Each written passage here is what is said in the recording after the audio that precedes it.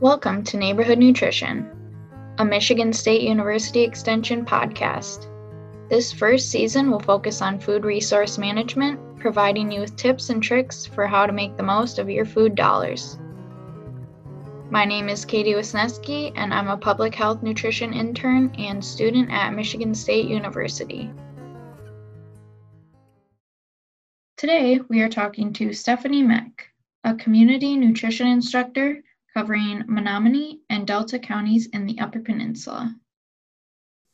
Hello, Stephanie. Thank you very much for talking with us today.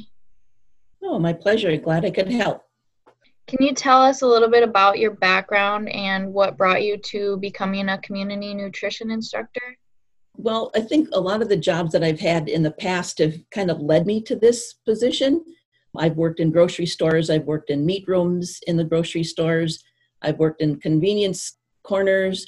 I made cheese in the cheese factory. I was a dairy assistant herdsman for 7 years, where I milked cows and raised replacement heifers. My husband and I ran a hobby farm, and we had a big garden. And so a lot of these just kind of, that experience brought me a lot of information and background into this position. I was a 4-H hog club leader for our county, and about 2 or 3 years into my position as that, the MSU Extension home economist and 4-H educator approached me about this position that was becoming available. And that was almost 27 years ago. I was one of the charter SNAP-Ed program instructors. At that time, it was called the Family Nutrition Program. So I was one of the original people in this position way back then. Awesome. So living in the Upper Peninsula, is it pretty much rural communities everywhere?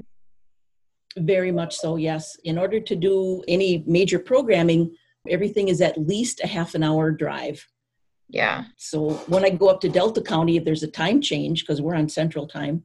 So it's a time change, plus it's often like an hour and a half drive just to get up to the facility of what I'd be programming at. Do you find that brings a lot of challenges being in such a rural area?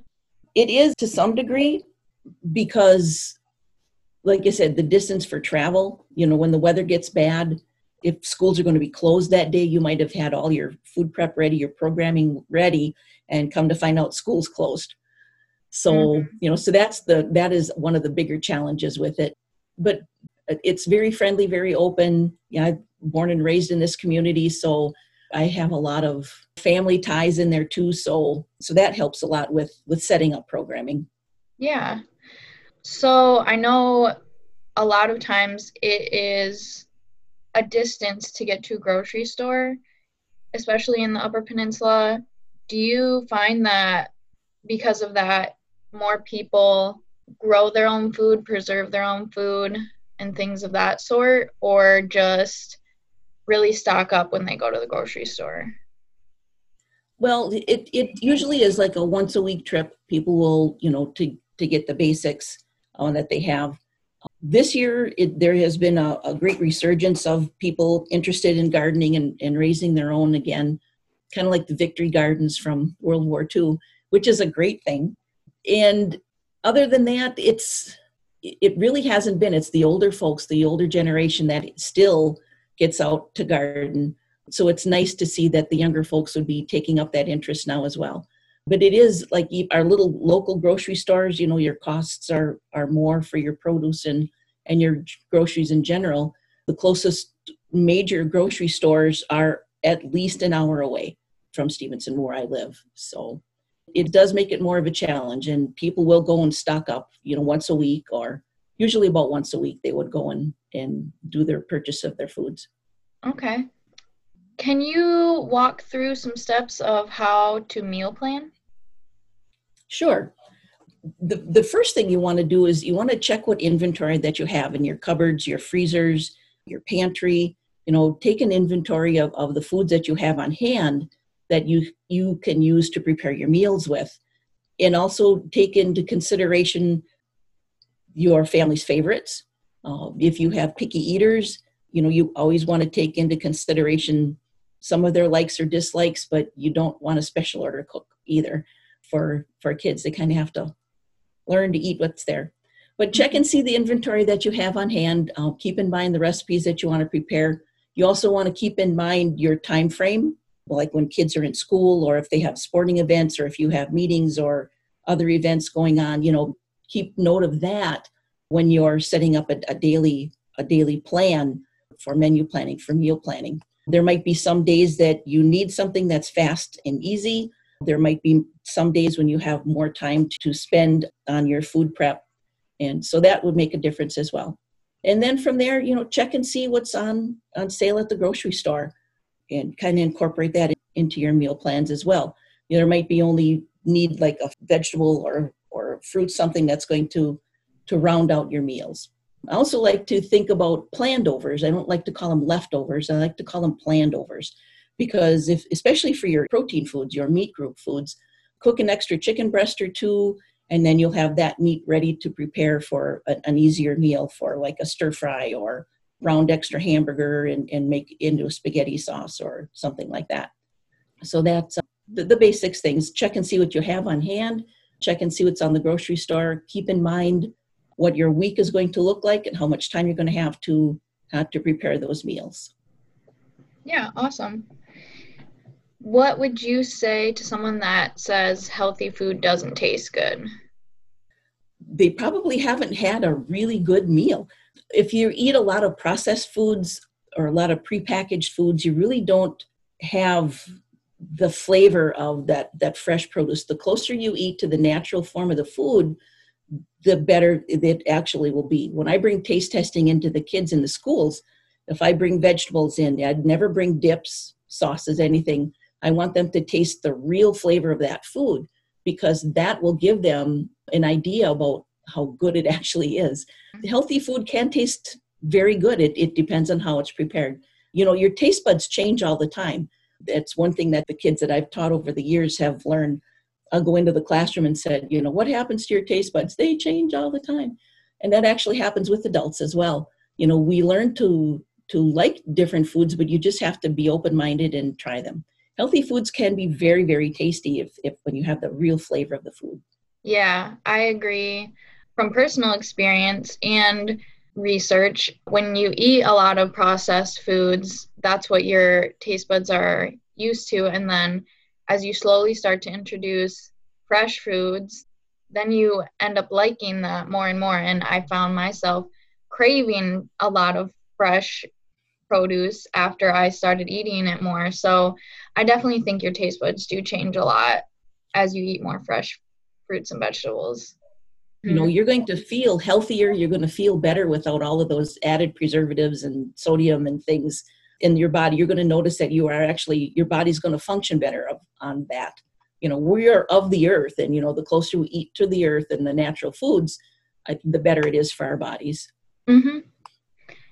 Do you have any advice for people that think they don't have time to eat healthy and that fast food or frozen meals are their best option? It doesn't take that long. You think of a baked chicken, a baked potato, and a side salad. While your chicken and potato are baking in the oven, you make your salad so that when everything is ready, you have a nice meal. It's thinking about it and kind of being in that mindset that you can incorporate the fresh food into your diet.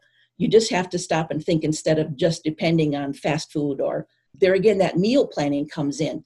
Maybe there is that you have to have fast food once a week.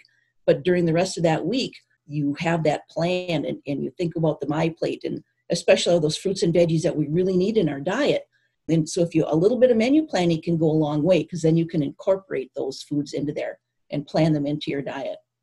Yeah, I agree. And like you said before, meal planning and making extra really helps.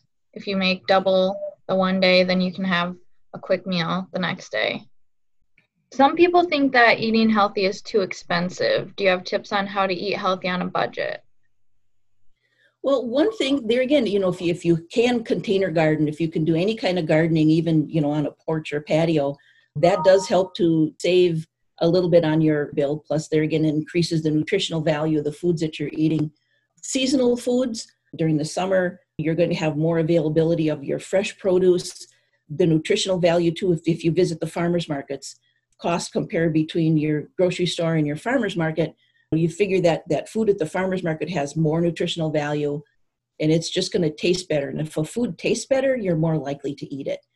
But if you shop seasonally, if you can bulk buy like chicken breasts or hamburger and break it down into more reasonable serving sizes, portion sizes that you're going to use, that helps a lot, because usually your bulk buys will be less per pound to purchase. Fresh and frozen, if you've got your favorite fruits and vegetables that are out of season, buying frozen is a good resource because they're fresh picked and processed right away. Or if it's only you or maybe one or two in the family, buying frozen helps a lot because you can portion control. You can pour out a cup of peas or a cup of corn and just eat that amount instead of having to buy a big bag of whatever and using it from there to make sure. Because if you don't use those planned overs, don't use that food, you're just going to waste it. So, there again, menu planning helps a lot to use the food that you have in a timely manner too, so you don't have to worry about food safety or spoilage in that food. There are ways. Dry beans, canned beans are a great resource for protein. You want to have at least, they recommend one meatless meal a week. So the dry beans are awesome, very low fat, very high in protein foods that you can substitute your meat, or at least cut your beef in half, hamburger in half, and substitute half those beans in there. And portion control, you always have to think about that too. We're visually taught to overeat. When you go to a restaurant, they serve you so much food. You go to a drive-through, for 50 cents, you can upsize to the next size. We don't need that much. So if you keep in mind your portion sizes, your serving sizes, that can also help to cut back on the amount of food that you have to prepare for your family. So we want to make sure they get enough, but not too much as well. Yeah, definitely. What are some simple ways that somebody can start to improve their nutrition if they aren't used to eating healthy at all? Well, like I said, the baby steps, if you're going to make any healthy changes in your lifestyle, you have to make it a step that you can do, that you can be successful with. Choose one thing at a time. So instead of drinking 4 cans of pop a day, start cutting back on that and fill it in with water, because water is one of our main nutrients that we do. And there's no nutritional value in pop. It tastes really good. People think they have to have it every day, but you really don't. It's an extra food. So just make baby steps. Throw an extra vegetable in with the canned soup. Throw some mixed veggies in there so you can increase the vegetable serving on that, the nutritional value of it.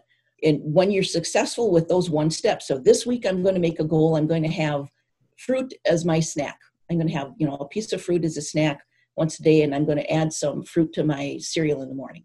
So once you get used to those baby steps, those first steps, and you're successful at that, then move on and make another change. If you try to change everything right off the bat, you're going to miss that can of pop, you're going to miss that little candy bar, and you're going to just get discouraged. So the best thing to do is set simple goals, reach those goals until they become habit, and then move on to the next one. So it's baby steps and something that you can be successful at. Because, once you are successful at something, you're more likely to continue on and keep going with that. Mm-hmm. And this kind of touches on what you're saying, but do you recommend dieting or making lifestyle changes for someone who's trying to lose weight? Lifestyle changes have been the most successful. A diet, it sounds restricting. A diet is really anything that we eat. It could be healthy or unhealthy, but making those lifestyle changes are the most successful. If you're 10 pounds overweight, that 10 pounds didn't come on overnight. It's something that is slowly built up because of either lack of exercise or the lifestyle changes or the food choices that you make. So in order to reverse that, those baby steps, make those healthy choices until they become habit. And that is the most successful way to lose weight. And there again, include that physical activity, especially now with all of these changes in the world. Everybody's become more sedentary for meetings and office, work and things. So we've become a lot more sedentary, but you need that physical activity to feel better and to keep your body in shape, and then to wear off those extra COVID calories, I guess you could say. Yeah, I agree. I don't think dieting is very sustainable, and it may work for a little while, but overall you're restricting too many things where a lifestyle change, you can still have the things you like and just make it smaller portions or every once in a while. And then overall, it'll be more sustainable change. If you're a chocoholic and someone told you can't have chocolate anymore, what's the first thing you want? Well, I want a giant candy bar. So what I suggested in the past to my clients is, buy the little snack size candy bars and throw them in the freezer. If you got to have one, by the time you chew through that frozen chocolate bar, it's had a time to get into your system, and it would be more satisfying that way. So yeah, you don't want to totally deny yourself, but allow for those little extras once in a while. And that leads into my next question. Do you have any ideas for a dessert that isn't very unhealthy, something that can curb a sweet tooth? Well, they call fruit nature's candy. So fruit would be a great source to start with. A bowl of strawberries with a little dollop of Greek vanilla yogurt on top would be a great dessert. If you have to have that little piece of chocolate brownie, well, there again, have your strawberries and a little dollop of your yogurt. On that, you're getting that little bit of chocolate, but you still have the nutritional value with the vitamins and minerals from the fruit, and then the calcium and protein from the yogurt. Cottage cheese with fruit. I love pineapple with my cottage cheese. It just makes it's just a good combination of things. So fruit would be the best place to start. Angel food cake is usually pretty the lower in calories. There again, something it's just that little nibble, just that little satisfaction of having something small. And the fruit group is a little smaller than the veggie side on that half a plate because of the sugar calories that are in there. But it's the natural sugar that your body's going to be able to process and turn into energy faster than it would that Danish or piece of chocolate cake with whipped frosting on it. So, yeah, great ideas. What is a well-balanced diet? A well-balanced diet, well, we're familiar with the Choose My Plate. And there again, it has everything kind of in balance. The sizes of the food groups that are on the plate kind of give you an idea of how much that you should be having of each of those foods. They do have that recommendation in there. Fruits and veggies at every meal, 5 to 9 servings a day. And a serving is about a half a cup. Unless it's leafy greens, then it would be 1 cup. But, you want to make sure that you're getting a balance of your protein and carbs. You don't want to eliminate a food group.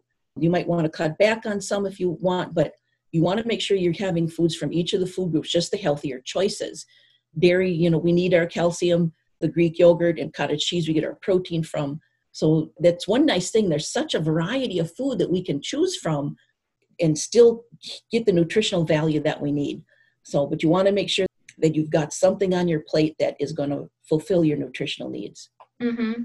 And touching on not skipping a food group, if someone is lactose intolerant or can't have dairy, it's still important to get that calcium and vitamin D, which they would be getting from that. So maybe substitute for like soy or coconut or rice milk or something like that, which is still fortified. And also, keep in mind that, there's calcium in some of the vegetables too. Or if like a canned salmon, you squish the bones into that canned salmon, you're going to be getting calcium from that. Sardines, I know a lot of people up here, it's the UP, we eat sardines and things. So sardines, they have the bones in there, so you're getting the calcium. There's as much calcium in a can of sardines as there is in a glass of milk if you eat that sardine. So there are other sources to get that calcium as well that you can fill in besides if you are lactose intolerant or if you're gluten-free.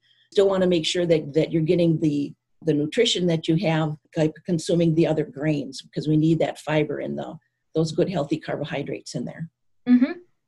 What are some more resources for someone that wants to learn how to cook, eat healthier, and better budget their meals? Well, MSU has great resources. Our Michigan Fresh resource has wonderful bulletins on purchasing foods, mostly at like a farmer's market, but it's also very good information to use at the grocery store. There's great recipes in there. I found a wonderful resource for amazing recipes. It's called foodheroes.org. It's Oregon State University Extension, and they have wonderful newsletters in there and great easy recipes to follow. Lots of fruits and veggies in there, bean recipes.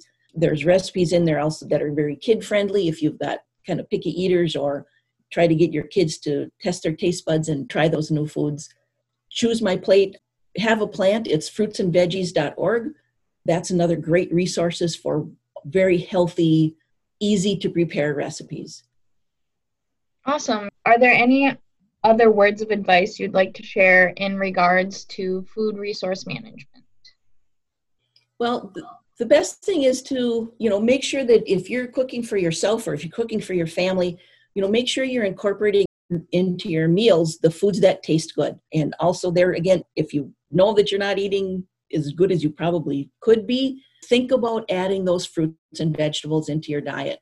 And there again, the biggest thing too is portion size. Make sure that we're not consuming more than what we actually need. Your calorie intake and your calorie expenditure should be pretty close to the day. Some days you're going to be more active, some days not. So always make sure you're also keeping that in mind too. Baby steps. Don't beat yourself up if you fall off the wagon one day. The next day starts all over again, and just try to be successful. Once you are successful with incorporating healthier foods into your diet, that is a great stepping stone up to the next step, and keep going.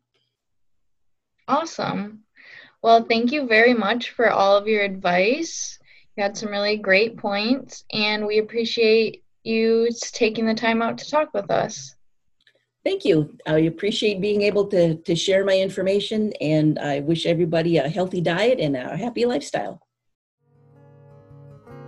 Thank you for joining us for this episode of Neighborhood Nutrition. We hope you tune in for our next episode.